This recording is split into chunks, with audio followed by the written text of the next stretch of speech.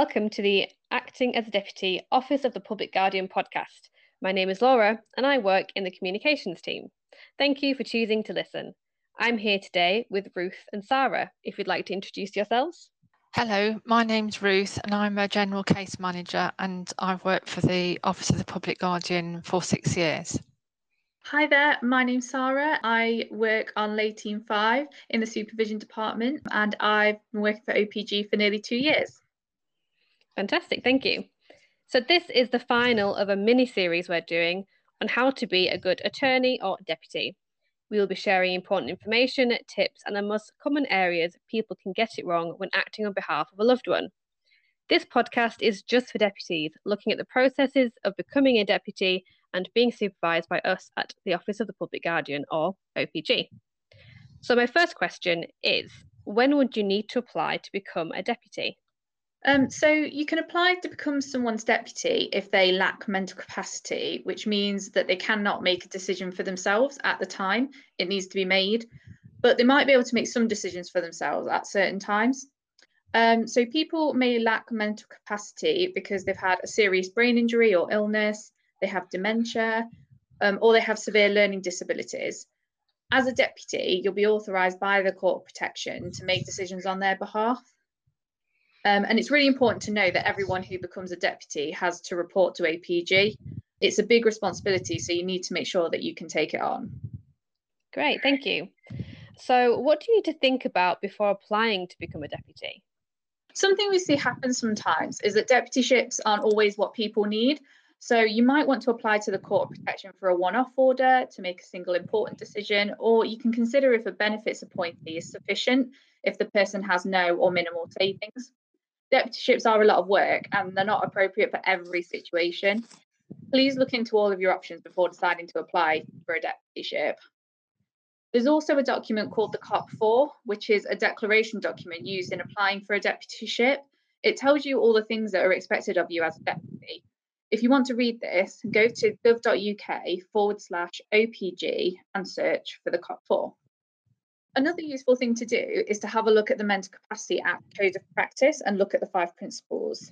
In brief, these are: 1, you must presume the person has capacity to make a decision. 2, you must do everything you can to support that person to make a decision. 3, an unwise decision does not mean that they're not able to make decisions. 4, you must always act in the best interest of the person. 5, you must always take the least restrictive path when making decisions. These principles will determine how you act and support the person to make a decision. If you don't follow these principles, you could be removed from acting on their behalf.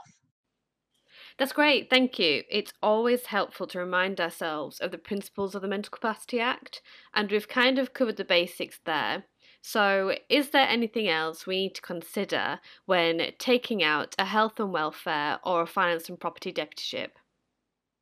Okay. You need to think about whether you're applying for health and welfare deputyship or a finance and property one, as these involve different things. Think about what you need from the deputyship and make it very clear to the court. If you think you might need to sell the client's house in the future to pay for care fees, make sure that this is included in your application to avoid having to make another application at a later date.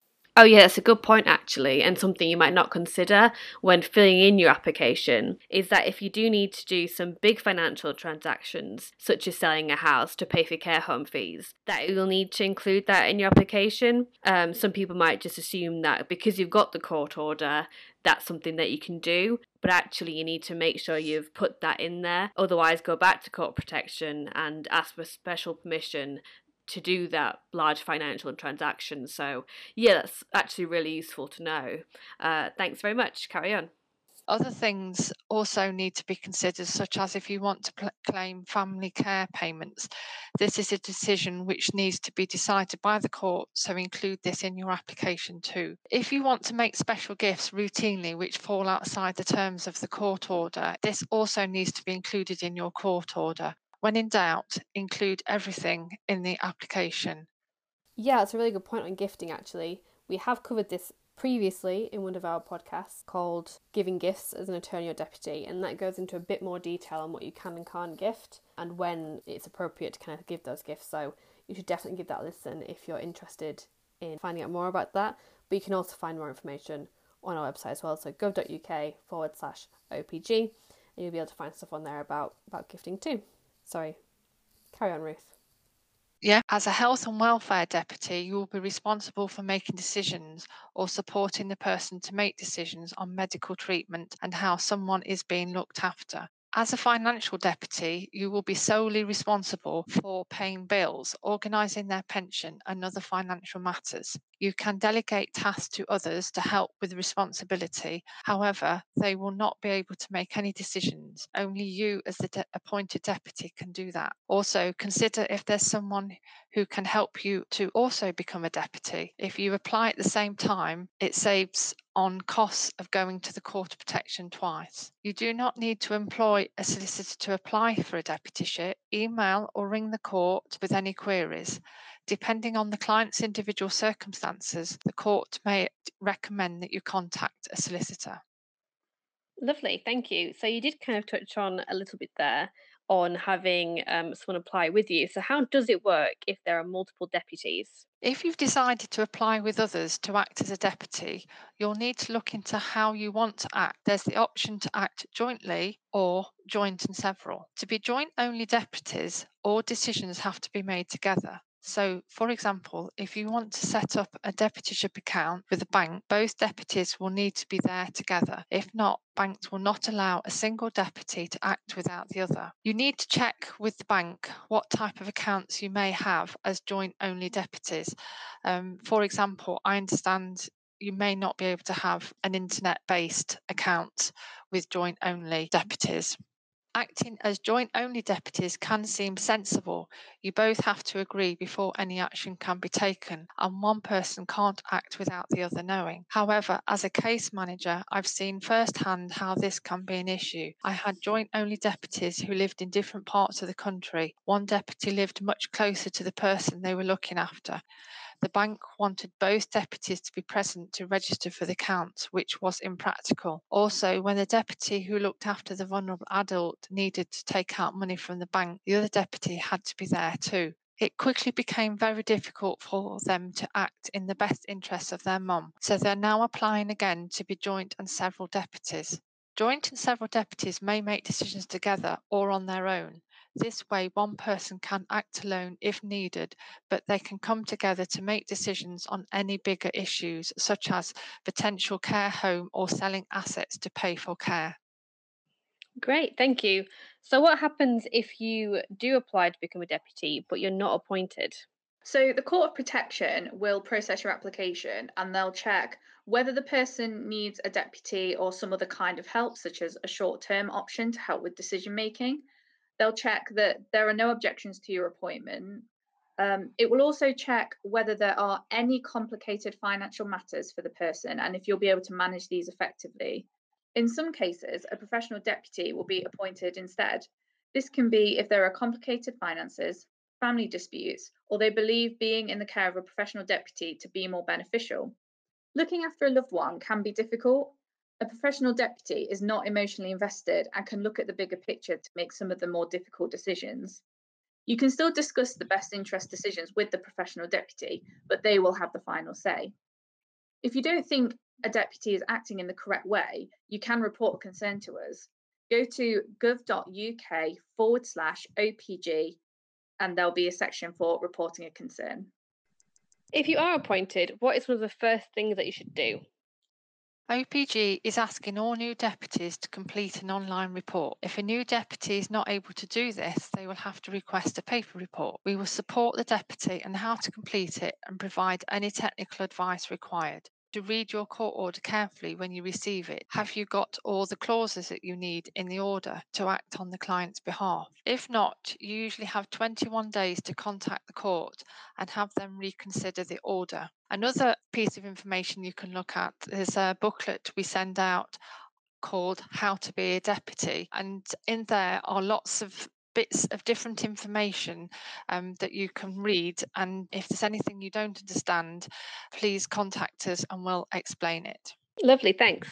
So, as a deputy, you'll need to fill in sort of annual reports. So, how do they work? That's a great question. So we do annual reports. Luckily, you don't have to be good at maths to complete an annual report. You can seek out help from friends and family members, or if you want to, you can seek out support from a professional, such as an accountant. You have to bear in mind that if you use the services of a professional, that it may incur costs for the client or the person who needs decisions making for them. And you have to think about whether they can afford this. But also keep in mind that you, as the deputy, are ultimately responsible for completing the report. So the annual report has, for a property and affairs deputyship, has a big emphasis on finances, as you can imagine. But we are also looking to see that the care and overall life of the client is being considered and that their best interests are being met in all areas of their life. So you're going to tell us about making best interest decisions. So if you choose to, for example, sell a property to pay for care fees, that this would be a significant decision, and you can tell us about these. You can tell us about how involved people are in the decision making, which is underpinning the mental capacity principles I talked about earlier. We don't want the reports to be perfect. We just want them to reflect what's actually happened. So, it's not a test. We are just wanting to see how the client is doing and how you're doing as a deputy. Are you upholding the Mental Capacity Act and the terms of the court order? We are able to do reports online now. So we have a digital service. This means that we get all the information instantly. So there's nothing getting lost in the post. Equally, we do provide paper services as well. And the way it works is when we receive new court orders, the court order comes through and is allocated to the correct team. So if you're a lay deputy, you'll end up with probably a team like mine or Ruth's, and you'll have a named caseworker. But if that person's not available, then you will be sat with a certain team. So there's always someone available to talk to. Great, thank you. So, what happens if you've been acting for a while or you've just started acting and realised that you can't be a deputy anymore, so you no longer want to be a deputy? What happens then? If in the future you decide to be discharged as a deputy, you'll be asked to consider who can replace you. If there isn't anyone, you can ask the local authority if their capacity to take on your deputyship. Otherwise, a professional person such as a solicitor or an accountant may take on this role. All of these professionals will make a charge to the client. Please be aware the court telephone number is 0300 456 4600. Gets very busy. I suggest emailing them on Court of Protection Enquiries at justice.gov.uk. You will receive an automated email, but they will write back to you. Thank you. So that's it today for our How to Be a Good Deputy podcast, but you can get in touch with us if you have any further questions. So thank you to Ruth and Sarah for volunteering to be on this podcast. We hope you found it informative. You can get in touch with us on 0300 456 0300 or email us customerservices@publicguardian.gov.uk. Or if you'd like to get in touch with the supervision team, call us or email us on laydeputysuppport@publicguardian.gov.uk.